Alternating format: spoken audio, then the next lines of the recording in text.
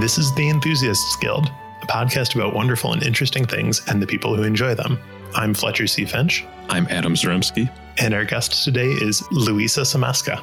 Louisa, can you tell us a little bit about yourself? Sure. I am a staff scientist at Cornell in a lab called the Cornell High Energy Synchrotron Source. And I've been doing experiments there since 2014, and I became staff there in 2017. Before that, I held a fellowship at the Metropolitan Museum of Art in New York City in their Department of Scientific Research. So that was a really fun year. And my background is primarily in chemistry, but I've also studied fine arts and more recently a lot of art history. So a little bit of everything. I dabble. As I understand it, you use very specialized X-ray equipment to study works of art and cultural materials, and you find out what was used to create those and what's in the hidden layers that may be beneath or behind something. Can you tell us a little bit about that? I would be thrilled to. X-rays have been used to study artwork basically since X-rays were discovered. You think of the famous picture of the hand being X-rayed. They were X-raying paintings not long after that. And when we think about X-rays, we usually think about the ones, you take at the dentist to look at your teeth, or the ones that you get if you have a broken bone. And the contrast in those images comes from differences in density, where the X-rays are more likely to be absorbed by the denser materials and more likely to be transmitted through the lighter materials, which is why you wear a lead blanket when you get your X-ray done. But there are other ways you can generate images from X-rays, and that's more what I do. So I'll say a little bit more about that, and I hope it's not too technical. No, you've got a great starter explanation already. So in the measurements that I do, it's a little bit different than a radiograph. When X-rays get absorbed by atoms, they can actually cause the charges or the electrons in the atoms to rearrange. And when that happens, a second set of X-rays get emitted, and that's called X-ray fluorescence. Basically, an electron gets kicked out from the core of the atom, and so you have an ion, and another electron kind of falls down in energy to take its place, and that's what results in the second X-ray being emitted. So that's maybe more jargony than it needs to be, but that's the general idea. X-rays come in, they interact with the atom, and another X-ray comes out. That's the X-ray fluorescence.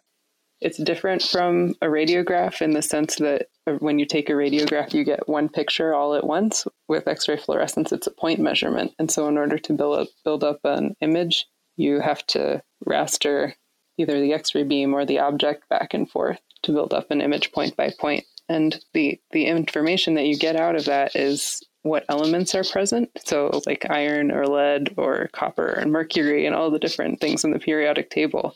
It tells you exactly how much is there, and you get these maps. Just from one measurement, you get a map of each element that's present. And that's really, really useful for artwork because a lot of artist materials contain metals, which XRF is really good at measuring.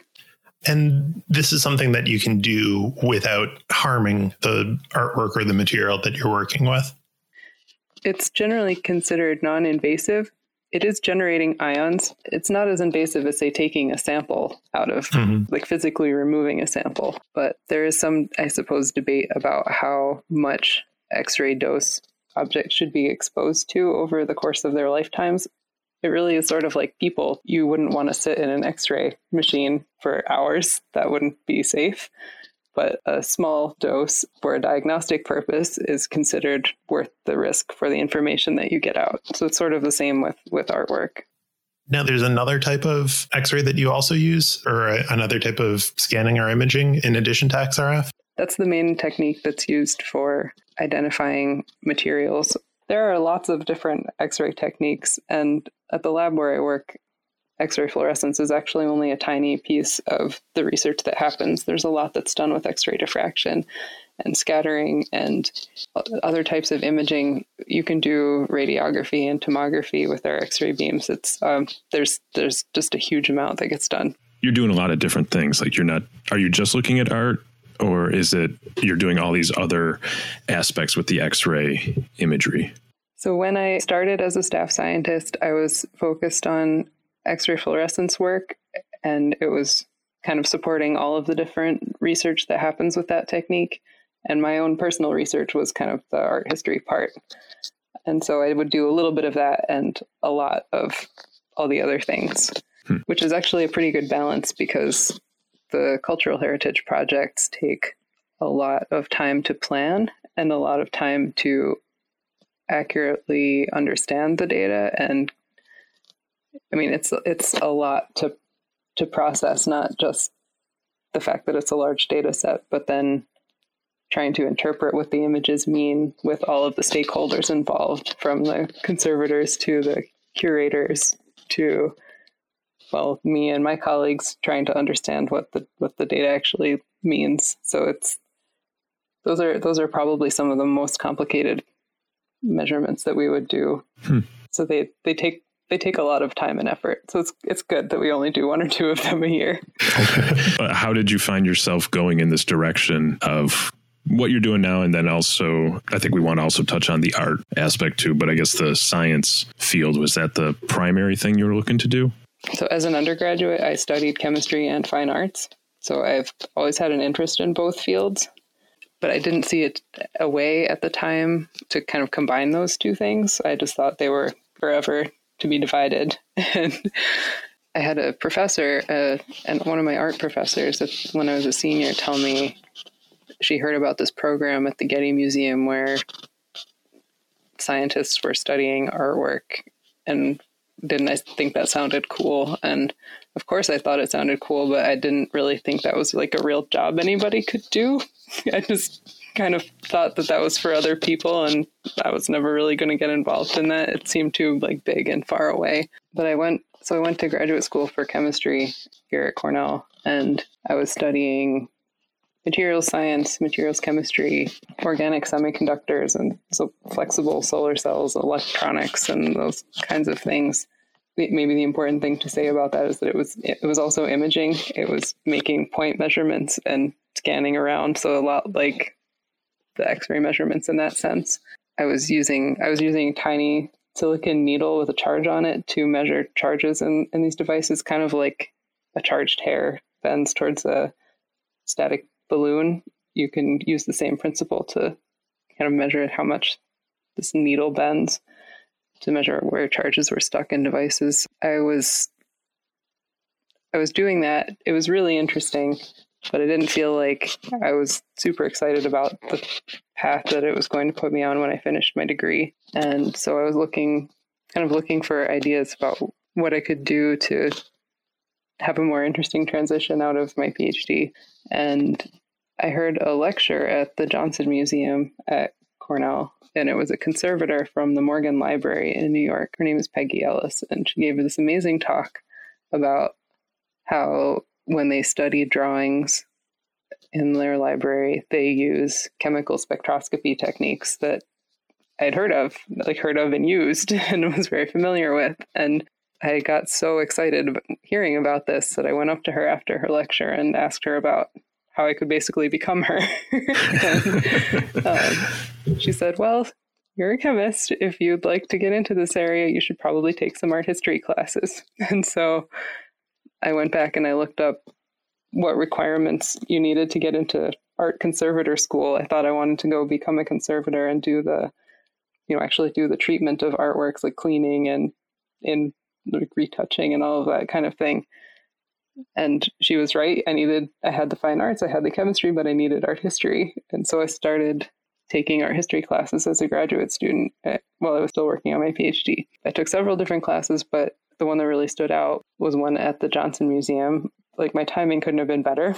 They had put together this amazing seminar where they had a loan of these 17th century Dutch paintings to the museum. And they knew that there were some interesting potential technical findings. And they had set up the opportunity to take some of those paintings to the synchrotron and do this X-ray fluorescence imaging. And because I had been taking art history classes, I think the professors were sort of like, that chemist should probably learn about this. Have her go take the workshop and learn how to do the data processing. So I had kind of this leg up before the class started. I kind of understood the measurement before we even did it. But that semester, I got to visit the synchrotron for the first time, and we did these measurements that turned out more exciting than anybody had expected. They knew, it was one of the cases where there was a hidden painting, and they knew from a standard radiograph that there was something there, but what we actually uncovered was, actually 3 different compositions that we'd only known there might be one.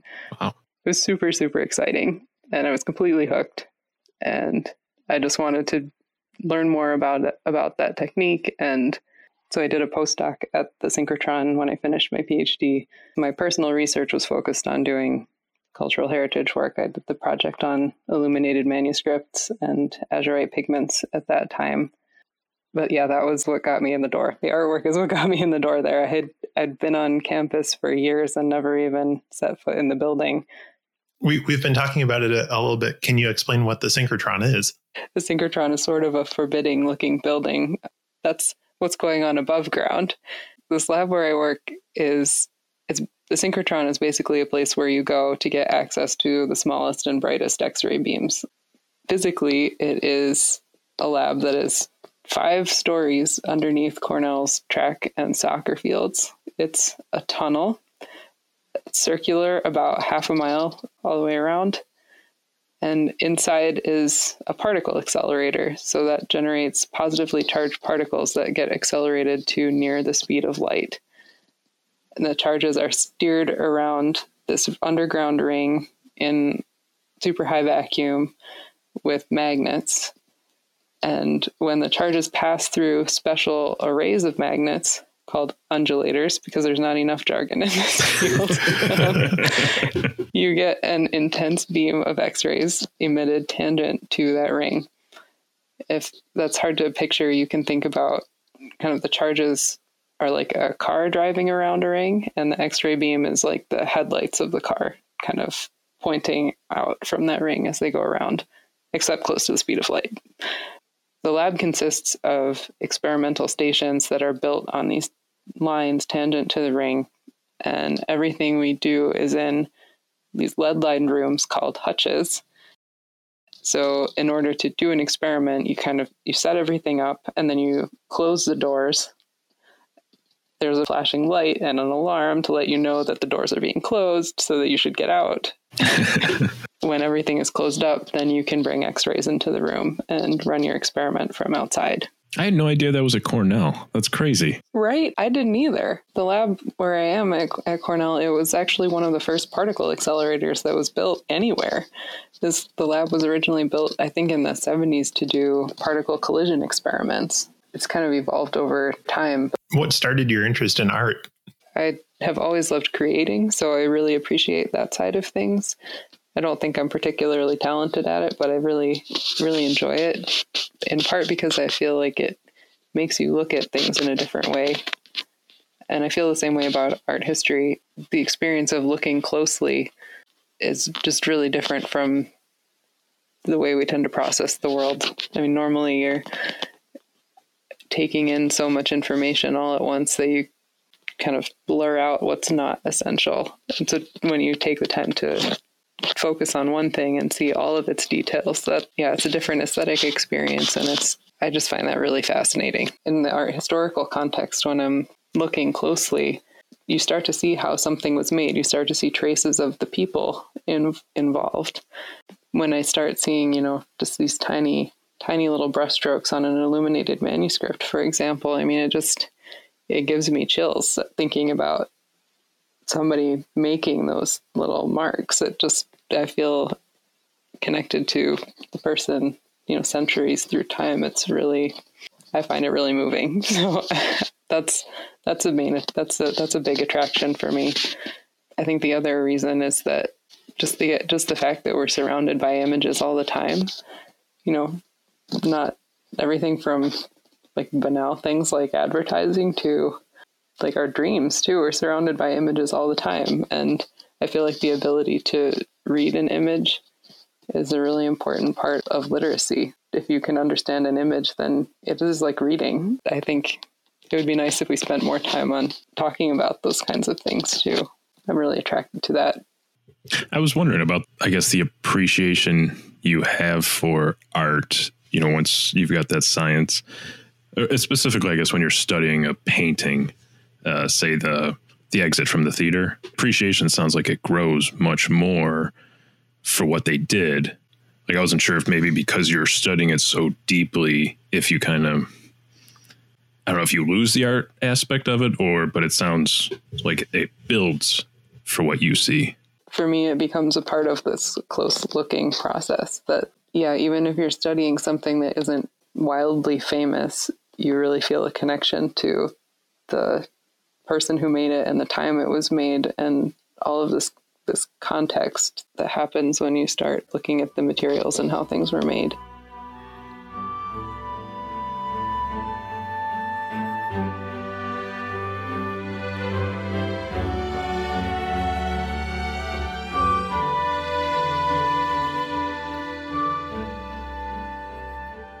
Can you tell us a little bit about your postdoc at the Metropolitan Museum of Art? It was living all of my Mrs. Basil E. Frankweiler fantasies. It was glorious. So I spent that year working with the Department of Scientific Research, and my focus was on running their scanning X-ray fluorescence system. That system is set up in the paintings conservation area, so I got to be involved in scanning many paintings, but I also was involved in studying numerous photographs. So early photographs, particularly platinum prints, they're made with metals, and X-ray fluorescence can help to explore those. So that was a big project. And I also looked at a sampling of things from many departments across the museum, of many Egyptian objects. There was a study looking at the turquoise in Egyptian jewelry and finds we looked at Egyptian tomb paintings. That's not something that many people are familiar with, but the kind of Roman Egypt, they still made mummies, but rather than the King Tut style, there were these painted portraits that were placed on the mummies. So we studied some of those portraits. They're so incredibly beautiful. I looked at some early American furniture. Many, many different things. Sort of like working in a beam line, but everything was cultural heritage. With the furniture, what was the focus there? What were you looking for? That was furniture that was decorated with a process known as japanning. It's decorated with a sort of a form of gilding, and it wasn't clear what materials were used to make that, and if there was more than one type of metal powder being used in the decoration. So that's what we were examining. Also, the decoration has a relief to it, and it wasn't clear what layers were in that relief. There was a lot of lead white and a lot of vermilion, which is a mercury-rich pigment. So we were exploring whether we could distinguish different potential layering techniques in that japanning method. Like, I could see a value and importance, but could you explain what the reasoning, like what would be the benefit of understanding that then? Greater knowledge is there. Does it then help these people? I guess, what does it help them learn? Right. Aside from just understanding how that specific object was made, often, sort of the baseline, understanding what materials are present is often really essential for the conservator to do their work safely. So they need to know what material is original and what was added later so that they can conserve the originals. They need to know if there's any potential danger to themselves in the materials that are there, and also whether something, like how robust it is or how fragile it is. So that all of this analysis sort of contributes to that knowledge, which is one of the reasons that the museum has this sort of instrument. In the paintings department, scanning the paintings was routine because it made it really clear what areas were original and what areas were later restorations, just as an example. I do think about a few different categories of questions that this XRF measurement can help with. And right, one is authentication or authenticity, although in order, by the time something comes to the synchrotron, it's usually been studied in a lot of other ways. So it's basically never the case that we're doing, true or false authentication work. The other types of questions that I think about are revealing hidden features. So if there's multiple paintings on the same substrate, that's one way. I've also been involved in a project where there was a book binding that was done with parchment that had writing on it and then was covered over. And so we could recover the text that was hidden in that book binding. So not just pictures, I guess, is what I'm trying to say. The other two categories, I think about assessing objects that have changed over time, whether that change is human intervention through like restorations or things like that, or whether the change is due to degradation, like pigments that have faded over time. X-ray fluorescence has been used to look at, for example, traces of bromine in red pigment that Van Gogh famously used a lot. That red pigment has now faded quite a lot to, pink or even colorless. But if you can map the bromine, then you can tell what was originally this bright red. And then the other category that I think about is kind of matching materials. So if you have, I guess there's a lot of ways to think about that. Either looking at fragments and trying to see if they originally once belonged together. So that's related to the azurite pigment project a bit, looking at whether or not, disparate pages were once in the same book or maybe from the same workshop. Also looking at natural pigments and trying to understand where those might have come from geographically by looking at the chemical composition. And also just grouping mixtures or grouping areas of an object that are chemically similar to one another. For example, I haven't done this myself, but I've seen X-ray fluorescence used to study like a stained glass window, and they can tell which panels in the window were made with the same recipe of glass and which were something else. So that kind of thing. When you were talking about the book binding and how there was different text that was no longer visible, or I understand that there are actually quite a few works that have otherwise been lost, but have been discovered because they were written on parchments that were later scraped clean or repurposed. Indeed. The Archimedes palimpsest being a prime example of this. Are you familiar with that? No. That object. It's, yeah, right. So I believe the word palimpsest is the term for like a reused text. It's where there was a text that's been scraped off and rewritten on.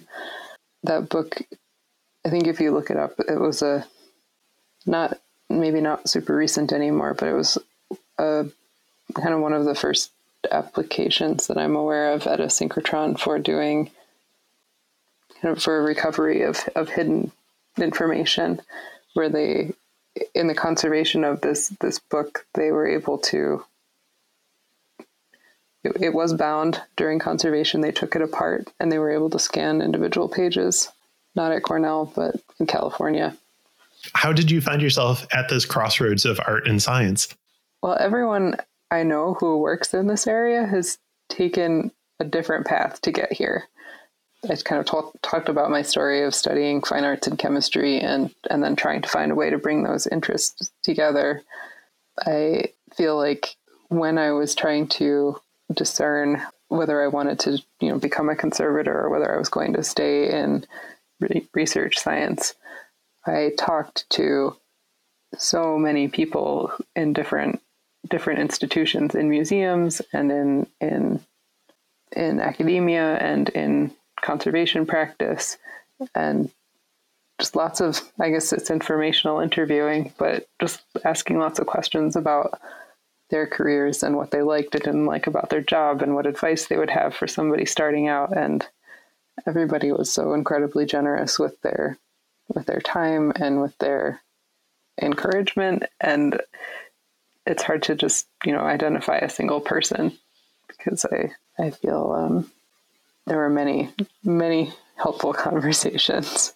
Maybe I've already talked about it with the whole story about taking that course at the museum, but that if I had to pick one person, that lecture by Peggy Ellis was probably a turning point for me. I did want to ask too, how do you share your interest in this work with other people? Well, so maybe the obvious answer is through publishing. I do my best to publish our findings when they're finished, when the project is finished. But on a more day-to-day basis, I wanted to say that I think one of the more rewarding things I get to do is work with students. Being in a university and being in this lab is I have a lot of opportunities to mentor students in independent research projects, and this field has so many rich intersections between humanities and sciences and engineering and coding and data analysis. There's just a lot to work on. There's always more work to be done than people to do it. So that's a really, working with students has been a really fun way to share the excitement about this field. I find sometimes too, the process of explaining something to another person helps to clarify it in my mind, or helps me to realize what I value most about the thing that I'm doing or talking about. I completely agree. It's a privilege to teach and thereby teach yourself, right? If people are interested in your work, is there a place they could find out more about it? I have a staff scientist page on the Cornell Synchrotron website, and I have some publications linked there. I also have some publications listed on ResearchGate, which is something that a lot of people in my field use. But I would also say that aside from that, I'm really always happy to talk with people about this work, because I feel like so many people influenced me and supported me in getting here. I feel like it's just part of the culture to share information and discuss freely as much as possible. And I also know that the chess Facebook page had a really lovely photo of your daughter. Can you describe that? Yes, I believe they were celebrating a day of reading about science, and they did share a photo of my, 1-year-old daughter reading a book called Optical Physics for Babies. I was wondering where you got that book. That was a gift from our dear friends here in Ithaca. They know us well. It's been so great talking with you. It has been so much fun talking with you too. Thanks for listening to this episode of The Enthusiasts Guild. Under our current schedule, we're releasing a new episode every fortnight, but we'll be back next week with a special bonus episode as Louisa shares the secrets hidden in a 19th century painting. If you enjoy our show, please share it with a friend. You can connect with us on Facebook and Instagram at The Enthusiasts Guild, on Twitter at Enthusiast Guild, or send us a message at theenthusiastsguild@gmail.com. Our music this episode is Ashton Manor by Kevin MacLeod of Incompetech.com, used under a Creative Commons license.